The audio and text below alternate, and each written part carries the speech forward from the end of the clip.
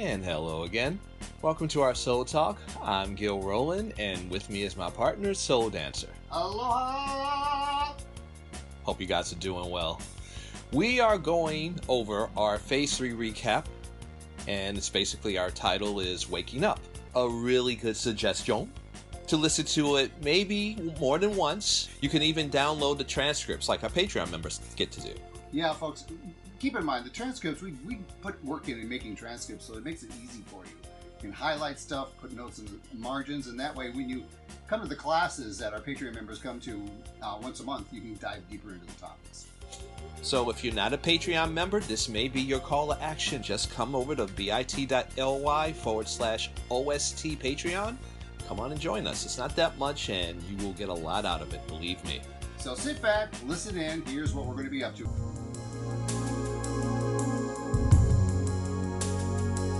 Now that you have all of the pieces laid out like a puzzle in Phase 3, we're going to put everything back together, integrate everything that was learned into this new creative identifier.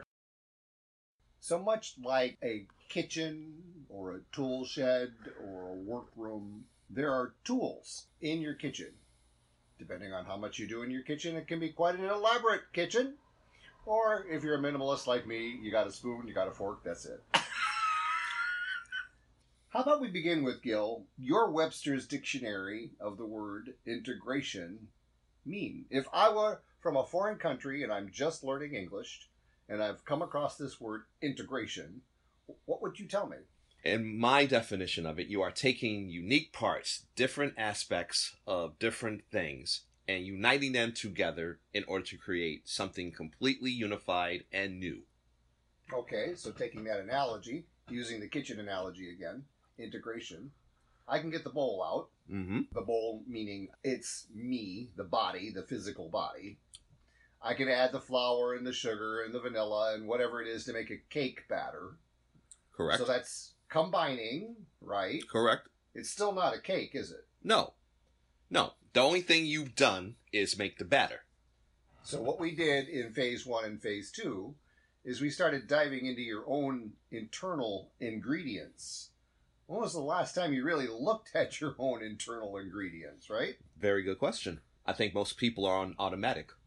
How many of those internal ingredients that you came across in Phase 1 and Phase 2, let's just say the sell-by date's a little old. You know that box of Frosted Flakes that you left on the shelf after a year because it was way in the back of the cabinet, and then when you pull it all out to clean it out, you scratch your head. How'd that get back there? Mm-hmm. Now, I doubt if you're going to open the thing unless you're just adventurous. But, yeah. Especially if you see creatures calling it out. Exactly. So in this episode, I want to challenge you. What does your definition of integration mean? Are you aware integration is somewhat like a funnel? At the very top of the funnel, the wide end of the funnel, but then it gets narrower and narrower and narrower, kind of like an hourglass. And then by the time it passes into the bottom part of the hourglass, it has to go through that little neck in the hourglass, right? So we're using the hourglass imagery because right now, this particular episode, we're in the neck of the hourglass between the top and the bottom, the integration. So when it comes to integration, have you ever noticed something unique such that between the time you let something go and the time you allow something in, that gap could be a second, could be a minute, could be a day, could be a year. Have you ever noticed how that integration moment is the most magical? The eureka. That eureka moment begins when integration, the alchemy. Let's go into the next segment now. Alchemy. When I think of alchemy, I think of the old wizard with all the ingredients, right? And they're putting ingredients into some vat or some crucible or something like that, and they're mixing something up that in the end is magical. Absolutely. The alchemist, especially the old traditional vernacular, is taking different things that most people wouldn't expect should go together at all. But he has the uniqueness, the understanding of what each component brings to the table. And that blending is going to create this new thing. a synthesis. Is it fair to say, and here's our next part in phase 3, curiosity, is it fair to say an alchemist is curious? Of course. You can't make something new if you don't have it. You have to be curious. What would happen if I put chocolate and peanut butter together? Yeah.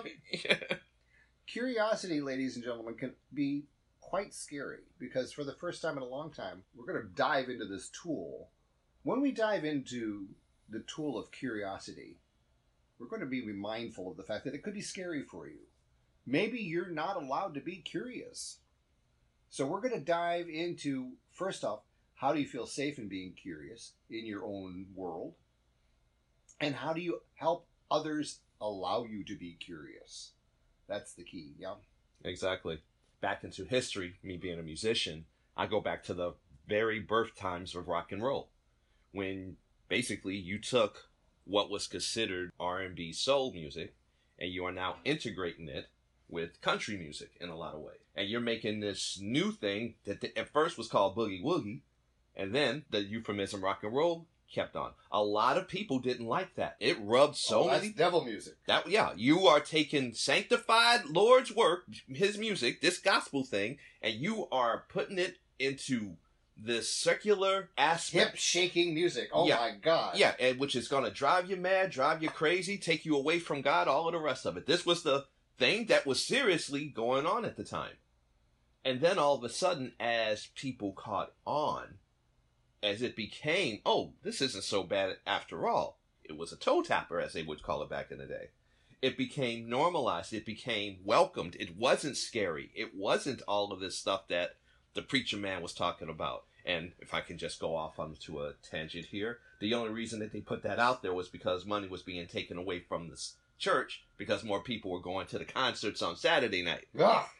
So let's be real about it. But as it did become part of the cultural norm, Milieu. the milieu, exactly, it was what everybody gravitated toward. Because they had our next topic, an epiphany. Exactly. And the epiphany was, I shouldn't listen to it, Mm-hmm. but let me sneak over to Jane's house and get her copy. And then once mom and dad go out, we can tee-hee about it while we listen to it and shake it up. Mhm. That curiosity led to, The world going to hell in a handbasket. but it was still an epiphany to them that they liked it. It wasn't this bad thing. Now, it could have went the other way, but since the epiphany was, this is awesome, they wanted more of it times 20, and they got it. Mm-hmm. All right, folks, you just heard what we're going to be up to for the next classes. I hope it doesn't sound too overwhelming. Keep in mind, Phase 3 is about putting the parts back together because we pulled all the parts apart in Phases 1 and 2 of our Soul Talk. So if you need to go back and re-listen to some of those classes, we've recommended doing that. And please remember, especially to download the audio file, the full-length audio file. Put it on your local hard drive. That way you can listen to this anytime you want. To do that, just log into your Patreon account. If you forget where that is, it's bit.ly/OSTPATREON.